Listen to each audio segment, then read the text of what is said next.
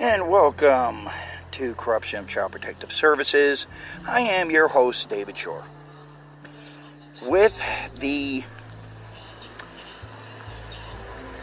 film festival coming up, actually Film Festival is currently going on in the Liftoff Global Network First Time Filmmakers Film Festival, which you can vote if you go to the Liftoff Global Network First Time Filmmakers Film Festival,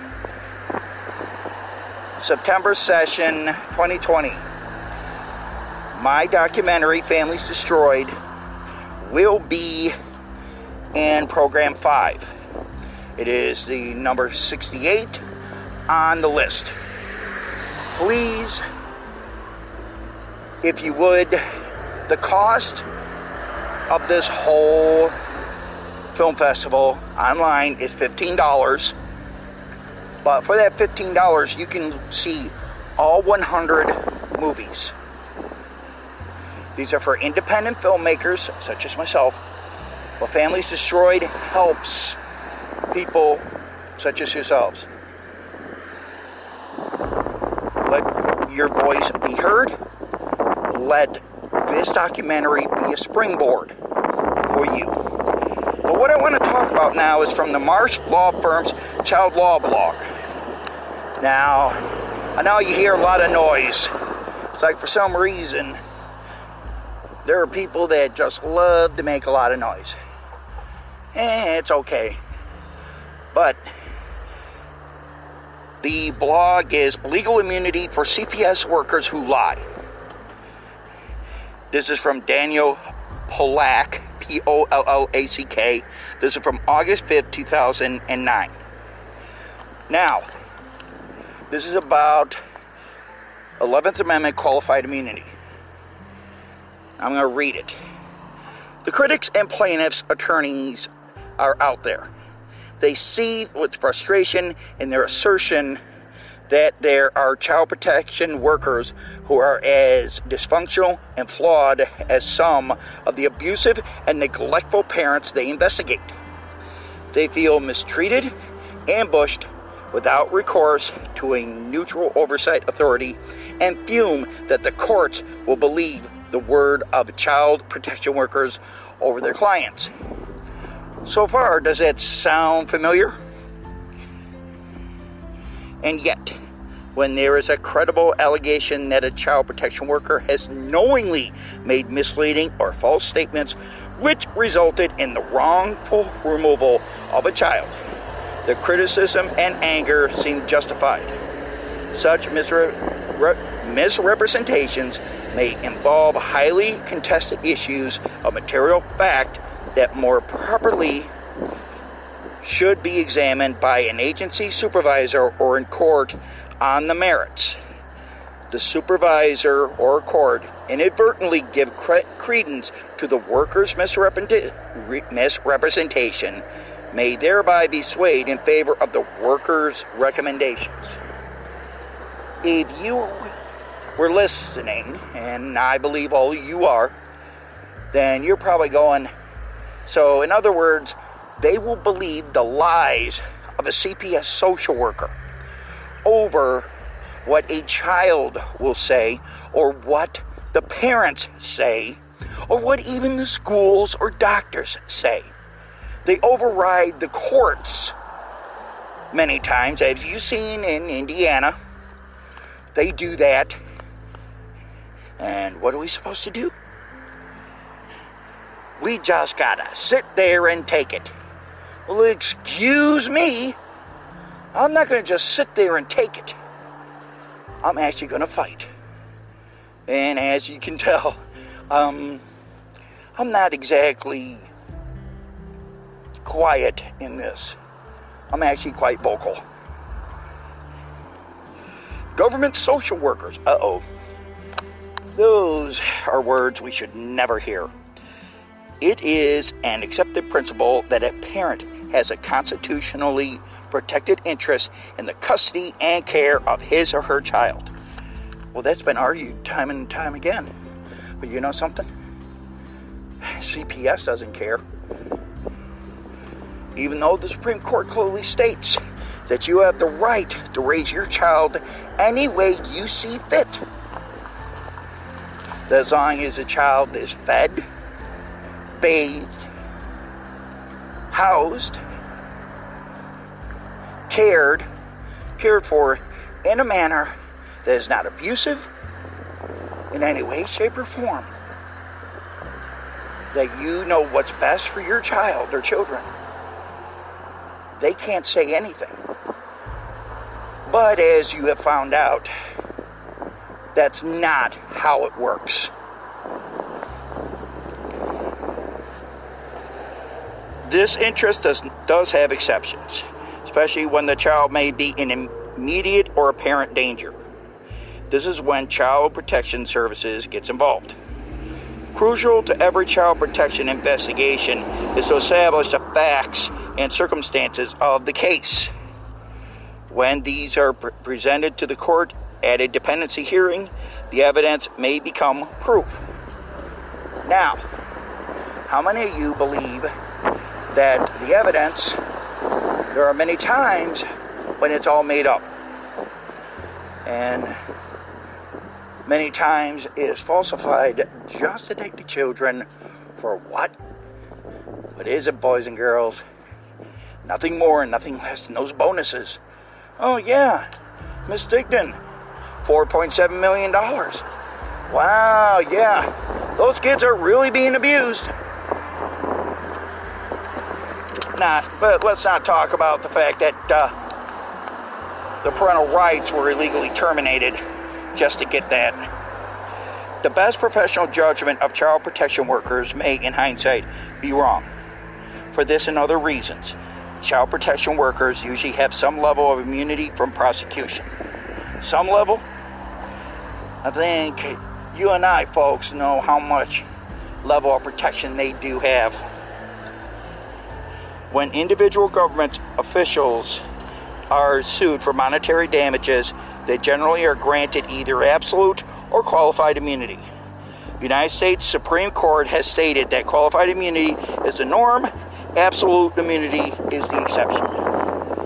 Well, we know what they go with. That's absolute immunity. They don't want their precious social workers to be sued, because maybe those social workers might make a deal. Maybe those social workers might say, oh, hey, guess what? I can get a better deal, because if I'm being sued and I cut a deal, I'll save my own ass. I mean, after all, that's what they're here for. How much money they can get, what promotions they can get. Now, let's not forget judges, police officers, and let me say this. I'm not saying all of them are bad, but a good majority of them work for them. Should that immunity disappear when, in their official capacities as child protection workers, they make knowingly inaccurate or false statements which result in the wrongful removal of a child? Yes, I have to say that their immunity should be stripped completely.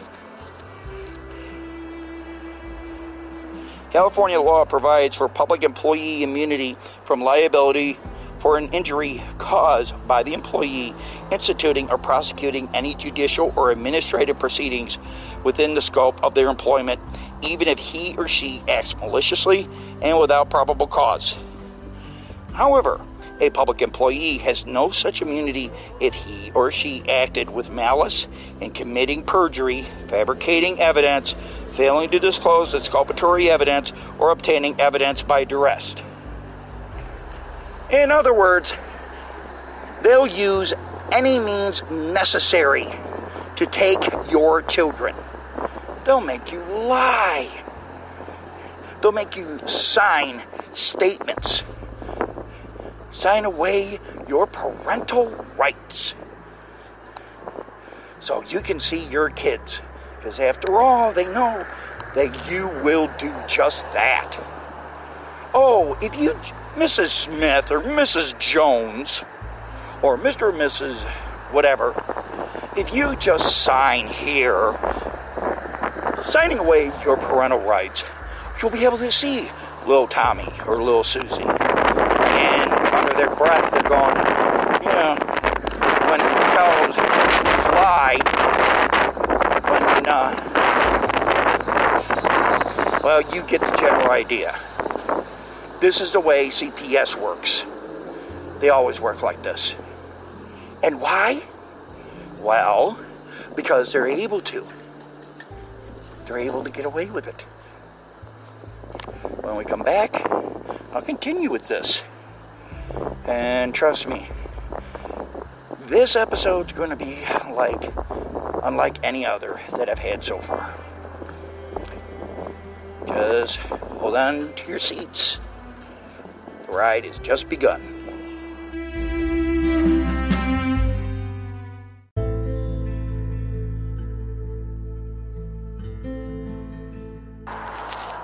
And we're back. Well, let's see where this all takes us. Generally, whether an employee is acting within the scope of his or her employment is ordinarily a question of fact to be determined in light of the evidence of the particular case. Some courts hold that immunity for child protective workers exists as long as they act responsibly in the performance of their duties. You know how the courts are going to go. They're going to say that they were acting responsibly in the performance of their duties, even though they may be lying through their square teeth. The immunity applies even when a complaint alleges caseworker misconduct or intentional wrongdoing. Others hold that the worker must be involved in a function critical to the judicial process itself. I believe that too. In either case, the more outrageous the employee's alleged tortuous conduct, the less likely it could be described as foreseeable, and the less likely the social service agency could be required to assume responsibility for the act as a general risk of doing business. In other words, hey, let's not rock the boat. Whatever the person said, whatever the CPS social worker said, that's got to be the truth. We can't go against this CPS social worker. We got to back our own. Sound very familiar? Now, there are recent cases. Now, remember, this is back in 2009. So, in Doe v. Lebbos, Lebbos, the Ninth Circuit held that a social worker was entitled to absolute immunity for allegedly failing to investigate adequately the allegations of abuse and neglect against a father and in allegedly fabricating evidence in a child dependency petition because those actions had the requisite connection to the judicial process to be protected by absolute immunity. Listen to what they said. Requisite connection to the judicial process. Remember, they are an administrative agency, not a judicial one. So that is stating that they are trying to be a judicial agency or law enforcement agency, an LEA. In Van Emmerich v. Chemung County Department of Social Services, the court found that child protective caseworkers were entitled to qualified immunity in connection with the removal of a child from the custody of her parents during a child abuse investigation. In the Sixth Circuit and the District of Columbia Circuit, the type of immunity depends on the particular task the worker is doing. Excuse me, it's an investigator or CPS social worker. That's administrative. So in other words, they cannot be judicial officers. Or do they want to just reclassify them as a law enforcement agency? If that's the case, then send them through the police academy, let them go through all that, let them go through detective school, whatever. But stop calling them an administrative agency when they're trying to be judicial. In Gray v. Poole, the court held that qualified immunity covers social workers acting as investigators, while social workers testifying as witnesses are protected by absolute immunity. So in other words, they're police officers, even though they're an administrative agency that has no judicial authority. That is what I'm getting at. Now, yeah, you're hearing all these because I'm outside. In Rippey v. Hathaway, the court ruled that absolute immunity protects social workers who initiate proceedings on behalf of a child. In Austin v. Borrell, the court ruled that child protection workers were not entitled to absolute immunity when they file an allegedly false verified complaint seeking the removal of 2 children from the family home. So at least one case is stating that they are not entitled. That's Austin v. Borrell. I'll spell Borrel. Please write this down. It may come in handy if you ever are involved in CPS or if you're currently involved in CPS. Make sure your lawyer knows about this. Now, ethical considerations. Ethics in CPS. There is, of course, a difference between misrepresentation of a piece of physical or verbal evidence and the actual creation of false evidence. Misrepresentation involves the willful giving of a misleading representation of the facts.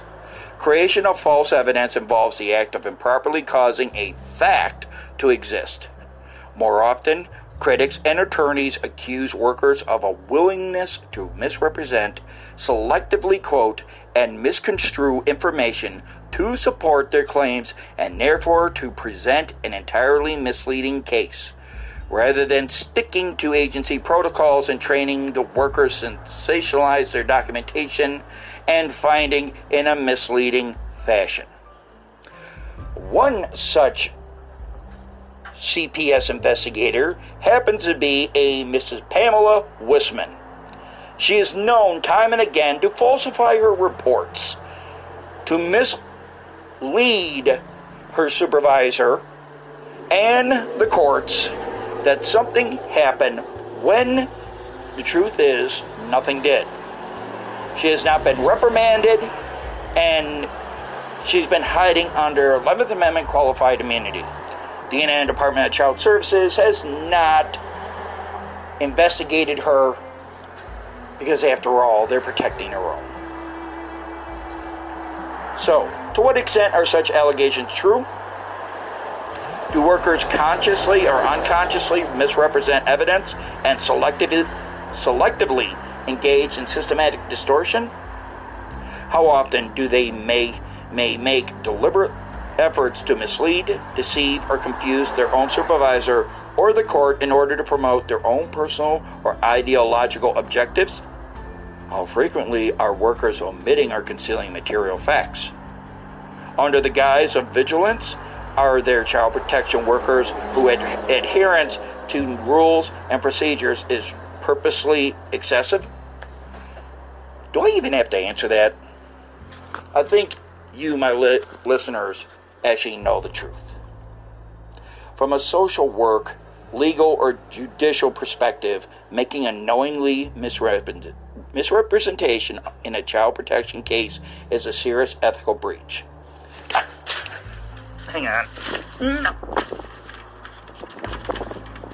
Sorry, folks. What I was reading fell out of my hand. I do apologize. Okay.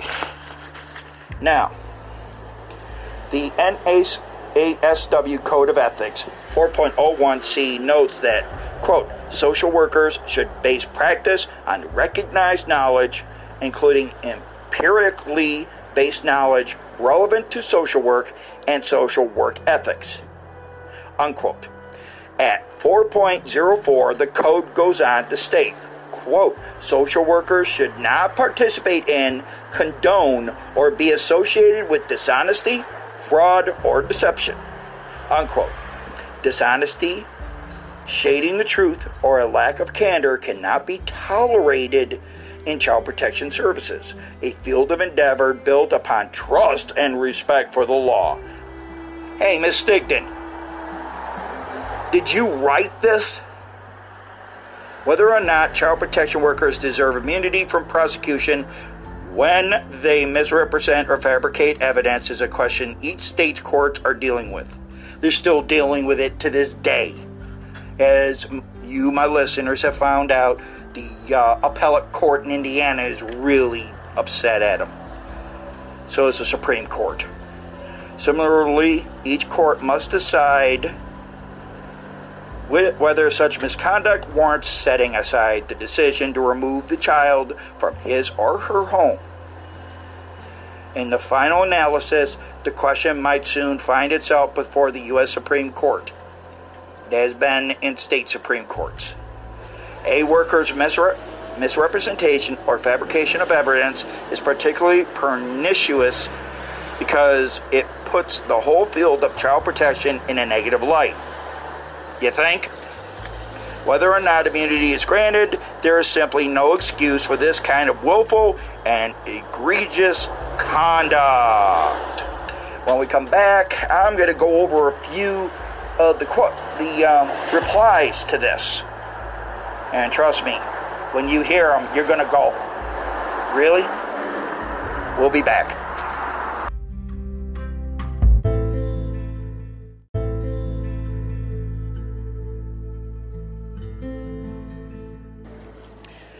We are back. Okay, these are the actual replies to this. So I'm going to read them word for word. Replies to legal immunity for CPS workers who lie. Sarah Kinder Cook, LICSW, www.justchildwelfare.com. I agree that it is an egregious offense when child protection workers misrepresent or falsify information that can lead to a wrongful removal of a child. However, how prevalent is that problem? Are we talking about a handful of instances, or is the problem more widespread? Ms. Cook, I think I can speak on behalf of my listeners who say it's widespread. As someone who works in the field, this explains it. I have never encountered a social worker who is trying to consciously push his or her agenda by lying or creating misleading information. Well, that's only because the person is lying or misleading because they're probably instructed by their supervisor. Fortunately or unfortunately, the field is made up of imperfect human beings who bring their own life experiences, values, and biases to the work. I thought you weren't supposed to do that. If anything, child welfare agencies need to be more aware of that, accept it, and provide quality supervision so that social workers are not using their own judgments and biases in making decisions about removing children. Well, excuse me, but you did, my listeners, hear what Indiana DCS does. They trust whatever the investigator says. Additionally, quality supervision would hopefully alleviate any false documentation or misrepresentation of the case.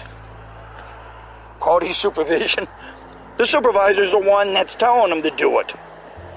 Patricia Silverman, December 19, 2016. Now, that Sarah Kinder Cook was from August 6, 2009. Here's something about 4 years ago. I have Florida Hospital Lake Placid Senior Behavioral Care Unit along with Highlands County Sheriffs. And that's it. Well, obviously the rest of it was deleted. I don't know what was said on there. Brass Ovaries 1. August 6, 2009. 4:47 p.m. I don't think the prevalence matters all that much. Even one instance of misleading information can destroy a client's health and well-being. It can also lead to years of litigation to clear someone's good name. Additionally, false allegations of child abuse were the grounds of a very large class action suit in Illinois. Dupuy, D-U-P-U-Y v. McEwen, MCEWEN, where parents, foster parents, nurses, teachers, and other professionals alleged violations of their due process rights. Criminal defense costs and legal representation for administrative hearings can cripple a family financially. Miss Stigdon. And yes, ladies and gentlemen, I often address her because she's in charge of the Indiana Department of Child Services. Maybe later on I'll start addressing, in fact, I know I'll start addressing others who are in charge of their state department of child services or child protective services or whatever they want to call themselves. Okay. In Illinois, a team of reporters looked at violations of the Child Welfare Code of Ethics by tracing reports concerning the preventable deaths of 53 children. This is back in 2009. Wow. The Belleville News Democrat Lethal Lapses series can be found at www.bnd.com/236. Since the journalists started their investigation, even more deaths attributable to poor agencies' practices have occurred, and sadly, Illinois DCFS has a poor record of discipline and oversight, according to the Office of Inspector General for DCFS's own annual reports. At worst, the social worker was counseled or put on a few days suspension. In some cases, the caseworker was promoted. So you promote for bad conduct? Ms. Stigdon, is that where you got how you rewarded your people? Perhaps all this seems like a small percentage of child welfare cases, but one mistake can have horrible consequences, as all of us know. Sorry, folks, the wind keeps on kicking up. It's like for some reason, I don't think somebody wants me to say anything. One senator in Illinois is proposing legislation to limit the scope of social worker immunity. Poulos, Poulos, the Lutheran Social Services of Illinois, set a precedent when willful and wanton misconduct negated any statutory immunity. I'm going to say that again. Poulos, the Lutheran Social Services of Illinois. If a social worker acts in bad faith, the basis of social worker immunity is acting in good faith, and immunity is not appropriate. There is a second unpublished Illinois appellate court opinion that follows the same line of reasoning. Most of the case law cited in Professor Pollack's Pollack'(s) blog entry was federal, not state court. December 10th, 2009, Anonymous. I'm trying to find a lawyer right now to handle my CPS case, and they all say they are too busy for one more case, no matter what the cost. I was raised in foster homes and was beaten so bad by one foster mother she gave herself a gallbladder attack. That was hysterical. I am being accused of neglecting my 16-year-old daughter because she ran away from home and I was unable to drive 2.5 hours away to pick her up, and because my couch is broken. Quote, refusing my parental responsibility, unquote. Seriously, that is all they have. But her caseworker lied to the judge a couple of times about giving me a document that he never gave me, and they said they called my only relative, which they didn't. Of course, my relative is not able to take her, but they didn't even call him, and they brought up lies from a case 11 years ago. It's pretty bad when they actually believe their own lies. The paper from then says I beat my kids with hangers and yet there were no marks. Common sense, or even physics, says if there are no marks, then they weren't beaten by hangers, and I was thrown off of welfare, thrown out of my apartment into projects. I worked very hard to get off of welfare and move out of that apartment, but stupid me signed the paper, and now it's haunting me. It happens all the time. This is just one of many that is actually stating this. We have objection. March 6th, 2010. Wow, 10 years ago. Very cordial. Hello. Your defense without an attorney, though one public defender should have been awarded to you, is to object to every single lie or untruthful reports when they are spoken in court. They should do that. You have the right to receive all reports as they are written. You must ask for them. Remember, let me say this again, you must ask for them. Without the judge hearing your objections, the matters mentioned by the CPS or Department of Social Services are said true as testified by them. You have the CPS, DSS, assistant attorney, and the guardian ad litem fighting against you. This is their job. Take classes they recommend. However, the more information you give to them, the more they can use against you, including the psychotherapist. Watch out. I'm going to repeat that last sentence again. The more information you give to them, the more they can use against you, including the psychotherapist. Watch out. This is from a person named Objection. Not their real name, of course, but that's from March 6, 2010. When we come back, I'm going to continue reading from this, and I'll probably go even further than I usually do. We'll be back.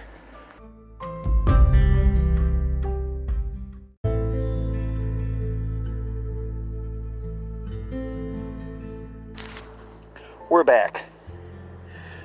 Well, we have a James Schuetze, Schuetze, from March 15th, 2010.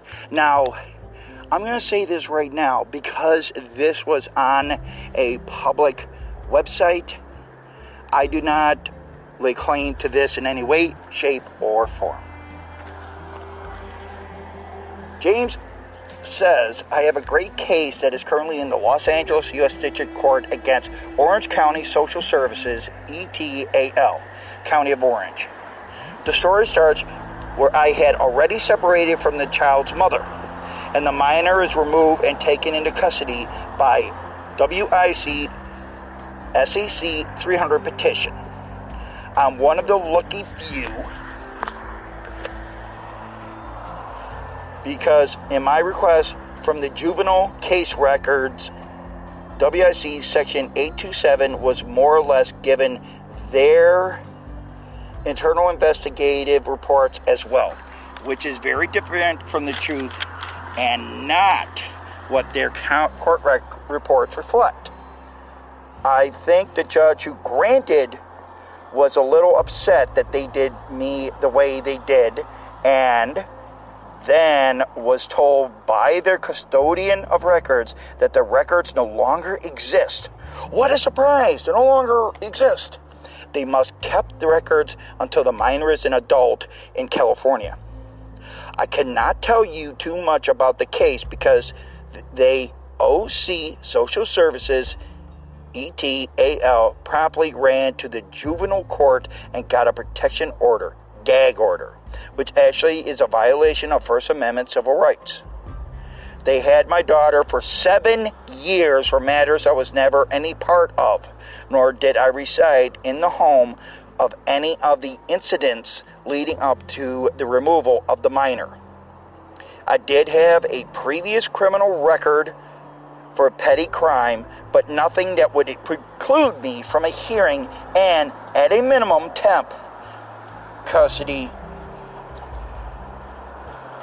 In the end, they had done just about everything they could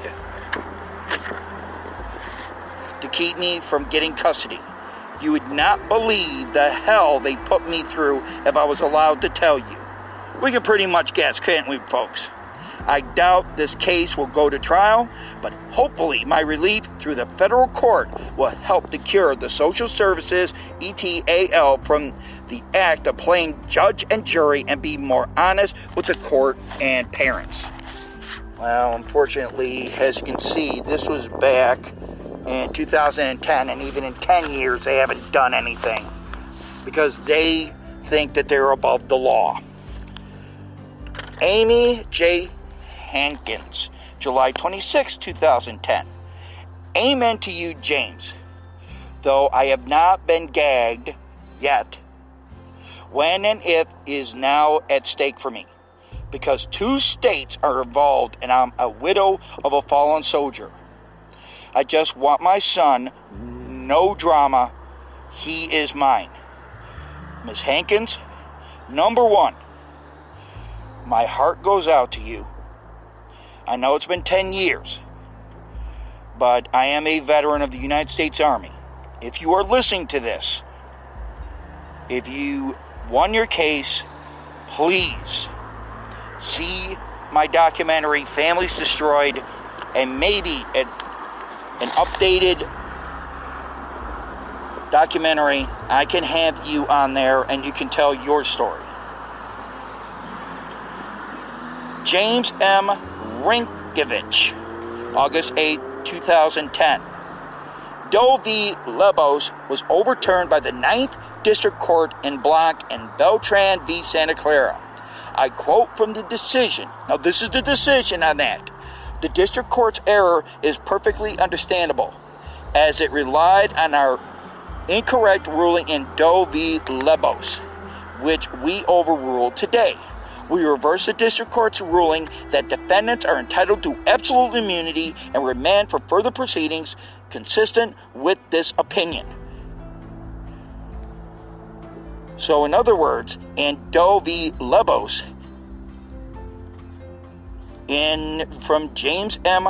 Rinkovich, that's August 8th, 2010, the District Court's ruling was reversed. Now, if you want to read more,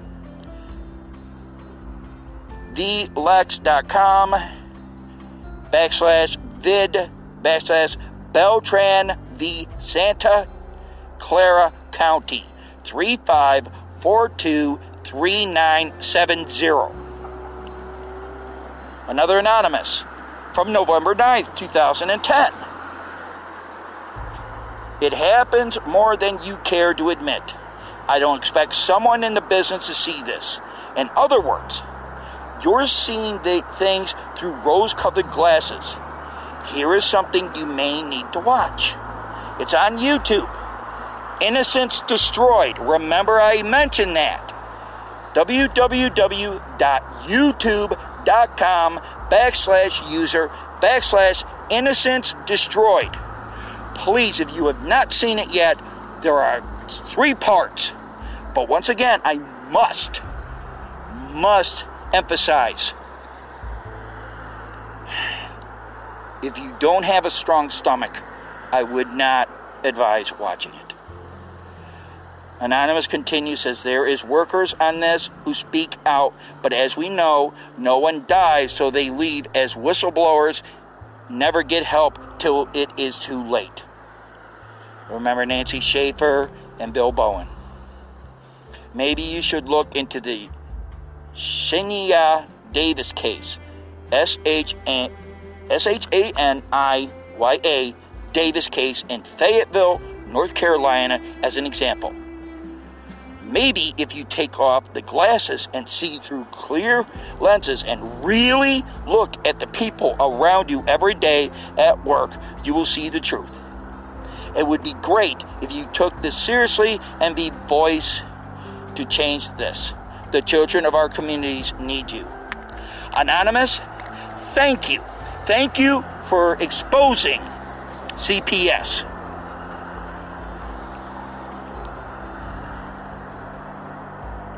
You can watch my documentary and you'll see more of the truth. Scott from December 31st, 2010. Wow, a lot of 2010. Oh, ladies and gentlemen, I'm going to say this word for word, and I'm going to put emphasis behind it.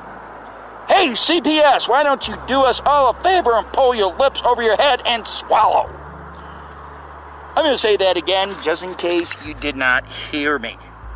Hey, CPS, why don't you do us all a favor and pull your lips over your head and swallow? Unfortunately, they might actually like that, Scott. But hey, I'm glad. Oh, there's more, ladies and gentlemen. Let's go on. It is not about imperfect people only. It is about the organized crime being infiltrated inside the children's agencies. I married one real gangster and child trafficker and murderer, so I should know about it. People knew me so well by the bloody surname I carry and often told me I was lucky to be still alive by then. Well, as an African, I move fast enough, ain't easy to track me down. Now I am away, and thanks to the civilized country of the Dutch, and I am on a legal battle. And I will publish my story in due time with all the names, big and small, involved in this filthy business between two countries, who revealed to me that the mafia to Aaron Boy works for CAS. One honest judge, no more, no less, knew the guy as a GM worker, not as a gang member. Holy smokes. I will tell you right now, and I probably have said this before, and if I haven't, I know the person who knew the Schaefers. This person has information. I'm not going to mention right now until that person gives me permission. But I will just say, if there was ever a year to come out with it, this is the year. When I come back, I'm going to keep reading these, and I may not get to the next part. I may have to wait until the next episode. But if your jaws are dropping or if you are shocked, I'll just say this much. We have a lot of allies. We'll be back.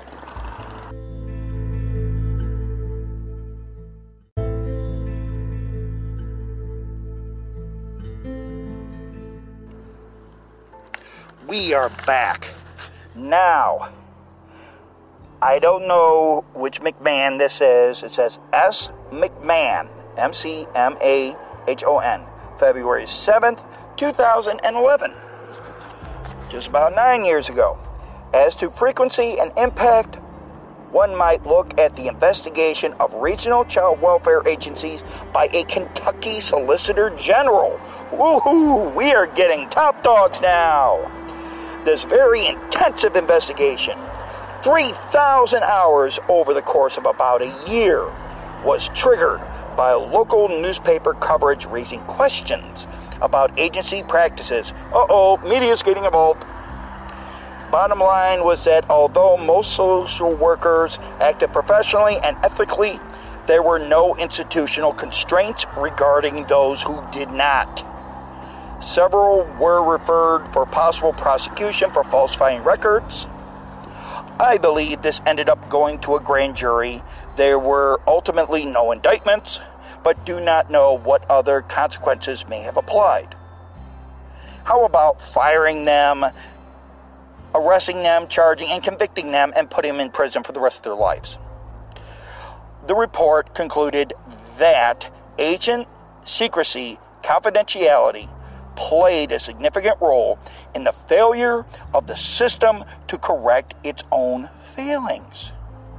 The full report was for some time available on the Kentucky State website.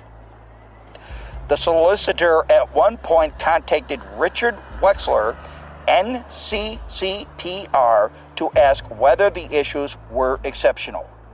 Certainly not. Boy, This is just 9 years ago. Looks like obviously the press has been told about this. They're investigating, and they can continue to investigate. How about this? How about the federal government, all the way up to the president? Why don't they just close down CPS, reorganize it, open it up again under tight restraints where they are an administrative agency and not a judicial one? But that's just my opinion. PSE 3 from February 26, 2011. Wow, there's, two from February of 2011. Hello, everyone. I have worked in the child welfare workforce for 15 years. Dishonesty is widespread and rarely addressed. CPS social worker actually stating it's widespread and rarely addressed. Unfortunately, due to the population we serve, caseworkers have an unquestionable and almost reverent opinion in court. Many clients are harmed by this bias. This is from a CPS social worker. There is no accountability within the structure of the agency. What a surprise. Once they fabricate their documentation, it is never second-guessed. I play fair, and I am not popular among my supervisors. I wonder why. Because you actually tell the truth. I am sickened with what I hear and see my coworkers do. But there is no whistle to blow. No matter what they have done, they have immunity as individuals, and the agency will never reprimand them, since that would indicate there are cracks and liability. It is a lose-lose for everyone. The children, the parents, and the people that play fair. Ladies and gentlemen, I just read you word for word what this child welfare worker has stated, that this dishonesty is widespread and rarely addressed. This is from February 26, 2011. For that person, I say thank you. But we have to bring this to everyone's attention. That's why documenting everything is important. From March 26, 2011, from Anonymous. Boy, Anonymous gets around a lot. As a victim of a CPS worker who bragged that he had every right to lie in court of law to trick a judge in signing away my parental rights, and that I can, to my dying breath, tell the truth, no one will ever believe or accept the word of a no account and never amount to anything birth father. We have a very big problem, and when we allow such unethical behavior in a court of law, no matter how we rationalize the behavior, we are very wrong. It shows the need to completely rebuild our civil and administrative court system that is within the scope of the U.S. Constitution, as well as the laws that are all expected to follow, not pick and choose. Now, when you watch my documentary, listen to what Anonymous says. As a victim of a CPS worker who bragged that he had every right to lie in a court of law to trick a judge in signing away my parental rights, and that this part, and that I can, to my dying breath, tell the truth, no one will ever believe or accept the word of a no account and never amount to anything birth father. Apply that to anyone who's gone through the system, and I think you can see how that works. I'm going to end this, and I'll pick this up in the next episode. Denise Whistler, www.we.pay.com/donate/55561, August 22nd, 2011. Sounds like a one of those GoFundMe. Hello, our boy who has autism and is nonverbal has been in a group home now for 16 months, and the only reason he was taken away from his loving, safe home and caring, loving mother and aunt is because he missed some school 2 years ago. He has suffered so much pain and misery at this group home, and he can't even speak about it. We are his voice. They have neglected him to the point of him getting a severe infection called cellulitis. If anyone knows what cellulitis is, then this next part you'll understand. And that's only one of the many times he's been hurt. Now they won't allow his own mother into the group home, to medical appointments, to contact them, to ask how he is. Nothing. She still has her parental rights, but the caseworker, magistrate, and even her own lawyer is going right along with this group. Here is our story. Our CPS story shortened. Exploiting autism for profit. Denver County Juvenile Court magistrate sided with DDHS caseworker and permanently placed our son/nephew who has nonverbal autism, SID, sensory integration disorder, among other autism-related disorders, into a loud, chaotic, crowded, unloving, unsanitary, and understaffed group home with 10 other boys/men ranging in age from 8 to 21, simply because he missed some school 2 years ago. He's been away from his loving home and parents for 15 and a half months, and now permanently placed out of home in a group home who is also drugging him unnecessarily with an antipsychotic drug, Risperdal, that he does not need to be on, along with Xanax and Trazodone 300 milligrams. We have one short visit a week, and that is an unfathomable injustice. He needs to be home permanently. This is an outrage. He belongs at home where he receives the most loving care and affection any child could ever receive, as well as a safe, peaceful home environment where he has all his special needs met, like augmentative speech therapy, for example, as well as his basic needs, where he has his own bedroom and all of his belongings. Currently, he shares a bedroom with 4 other boys. He's not sleeping well at all.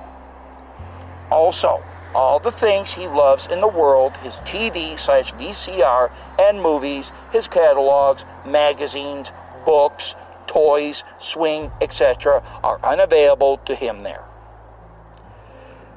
Please spread the word about this outrageous judgment made by DDHS and the magistrate, who in fact did not give us a fair hearing and would not let his own mother speak her side before ruling with the Department of Human Services. This is after we have completed the entire service plan and every court order we've been ordered for the last over 3 years since they have been in our lives, all because of false allegations, lies, and missing some school. They have all done the most extreme injustice to our family, but especially to our sweet, innocent boy who longs to be home with us. Thank you for your help in advance in getting our boy home where he belongs.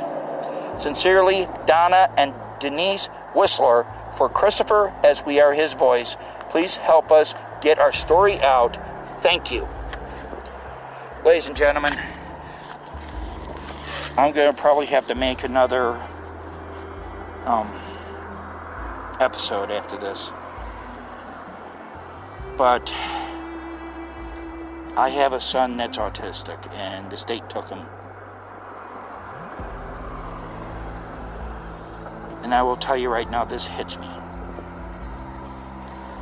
What I want all you to do, watch the documentary, but above all, if you can go to www.wepay.com/donate/55561.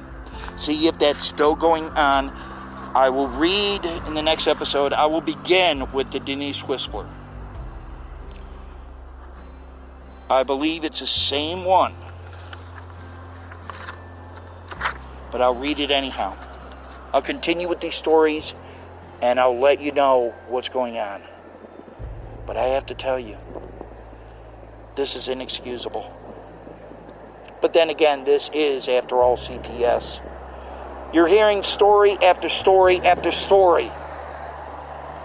The time to unite is now. The time to do something is now. If these judges are doing this, then we go to the polls. We have less than 30 days. If you haven't registered to vote, register the vote. If you want that local judge out, especially judges that deal with CPS, then by all means, when it says do you want to retain XYZ judge to the bench, and you know that what that judge has done, then you do this. You say no. Get that judge off the bench. Get the prosecutor off the bench if that prosecutor has not been helping you. You find any way you can. If you don't like the governor and he has not been helping you, and he allows, like in Indiana, Governor Holcomb just patting Miss Stigdon, Terry Stigdon, on the back, job well done, even though parents are being split up, families are being destroyed, and they're making the money, and they're adopting the children out. This is the time we do something, not later. Get out, register the vote today online. Just put where can I register the vote online? Google that, register, and then if you're in Indiana, especially South Bend, you can start voting early tomorrow, October the 6th. Sorry, I've read those addresses, those dates. But get out and vote. Tomorrow, and actually the next episode, I will continue with this. And I've got more information for you. Yes, this was an explosive episode. The next one's going to be even more. This is David Shore for Corruption of Child Protective Services. Stay safe. Until next time, keep fighting.